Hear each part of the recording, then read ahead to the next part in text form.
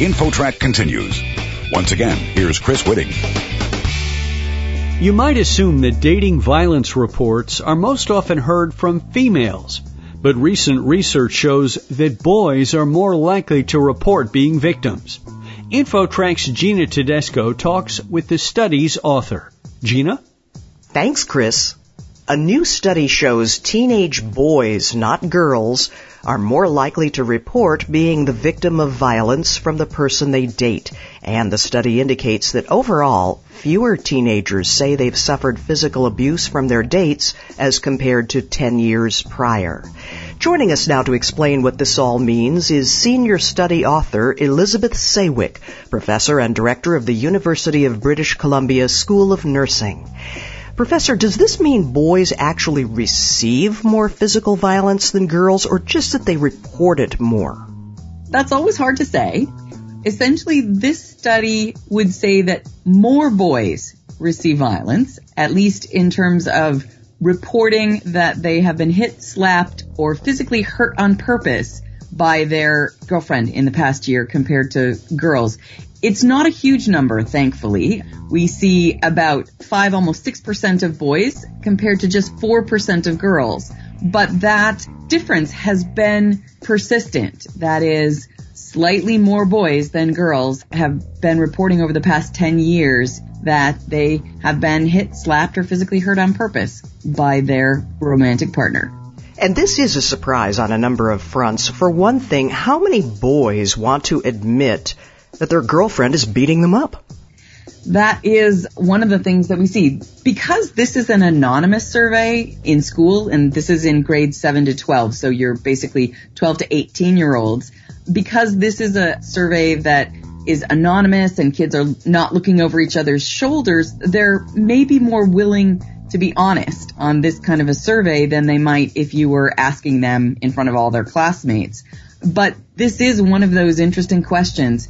We also can't tell how frequently the violence happens or how severe it might be. So in this case, this is one of the limitations. It could be that boys are more likely to experience being hit, slapped, or physically hurt, but girls, when they are physically hurt by their boyfriends, might experience more severe injury.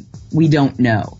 This is a school-based survey that tries to get at the number of kids and not necessarily able to ask all the details about the context of that violence.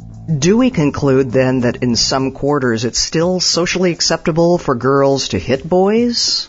It certainly is possible. I've heard from a number of high school teachers since this study came out that talk about how they've clearly gotten the message that it's not okay for boys to hit girls, but that they even witness in, the hallways, it's perfectly okay for girls to slap or hit or punch their friends, and people aren't actually making any comments about it or trying to intervene.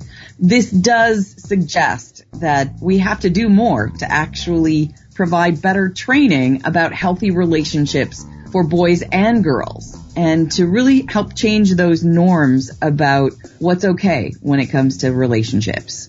Other than the immediate physical effects, such as perhaps bruising, what long-term effects can result for a teen who's been the victim of violence from a date? Well, dating patterns in the teen years can set the stage for adult relationships. We know that young people who experience violence in their relationships, this is often linked to long-term mental health challenges as well.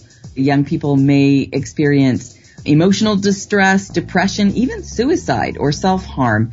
And of course, if this continues into adult relationships where they're more likely to experience violence from their adult partners, then again, you have long-term mental health consequences.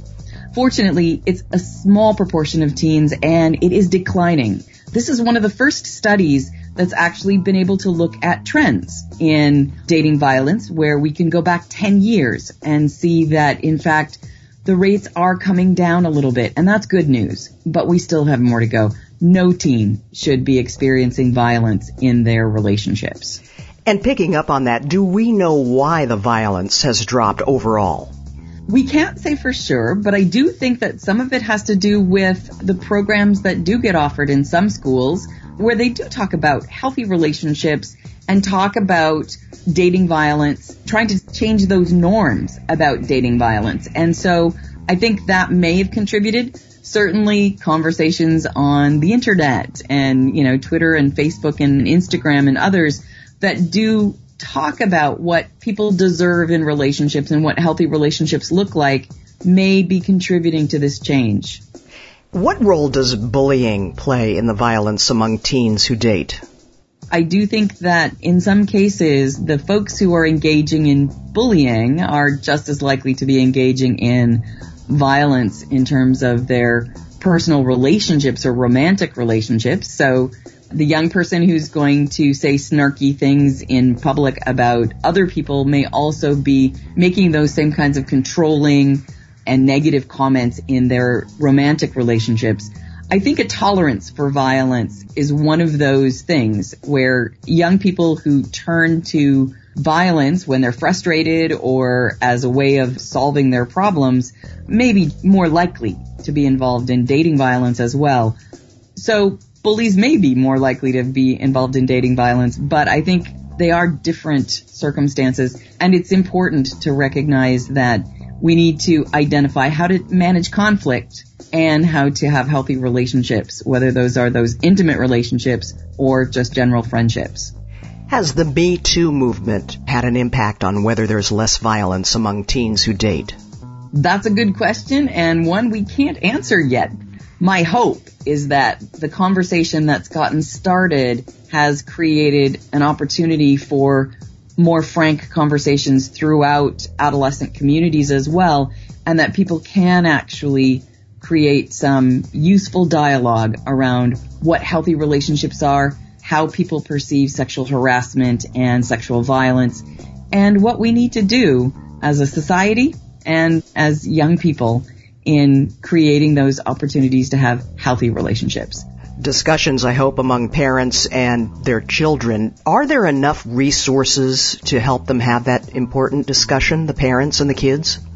I think there are a number of resources on the internet in terms of healthy relationships, and there's definitely a variety of groups. I do think it is important that parents, teachers, and even other adults can help prevent that dating violence by talking about healthy relationships even before the first date. Professor Elizabeth Saywick, thank you so much for joining us today. You're very welcome. For InfoTrack, I'm Gina Tedesco. You're listening to InfoTrack, a production of Syndication Networks.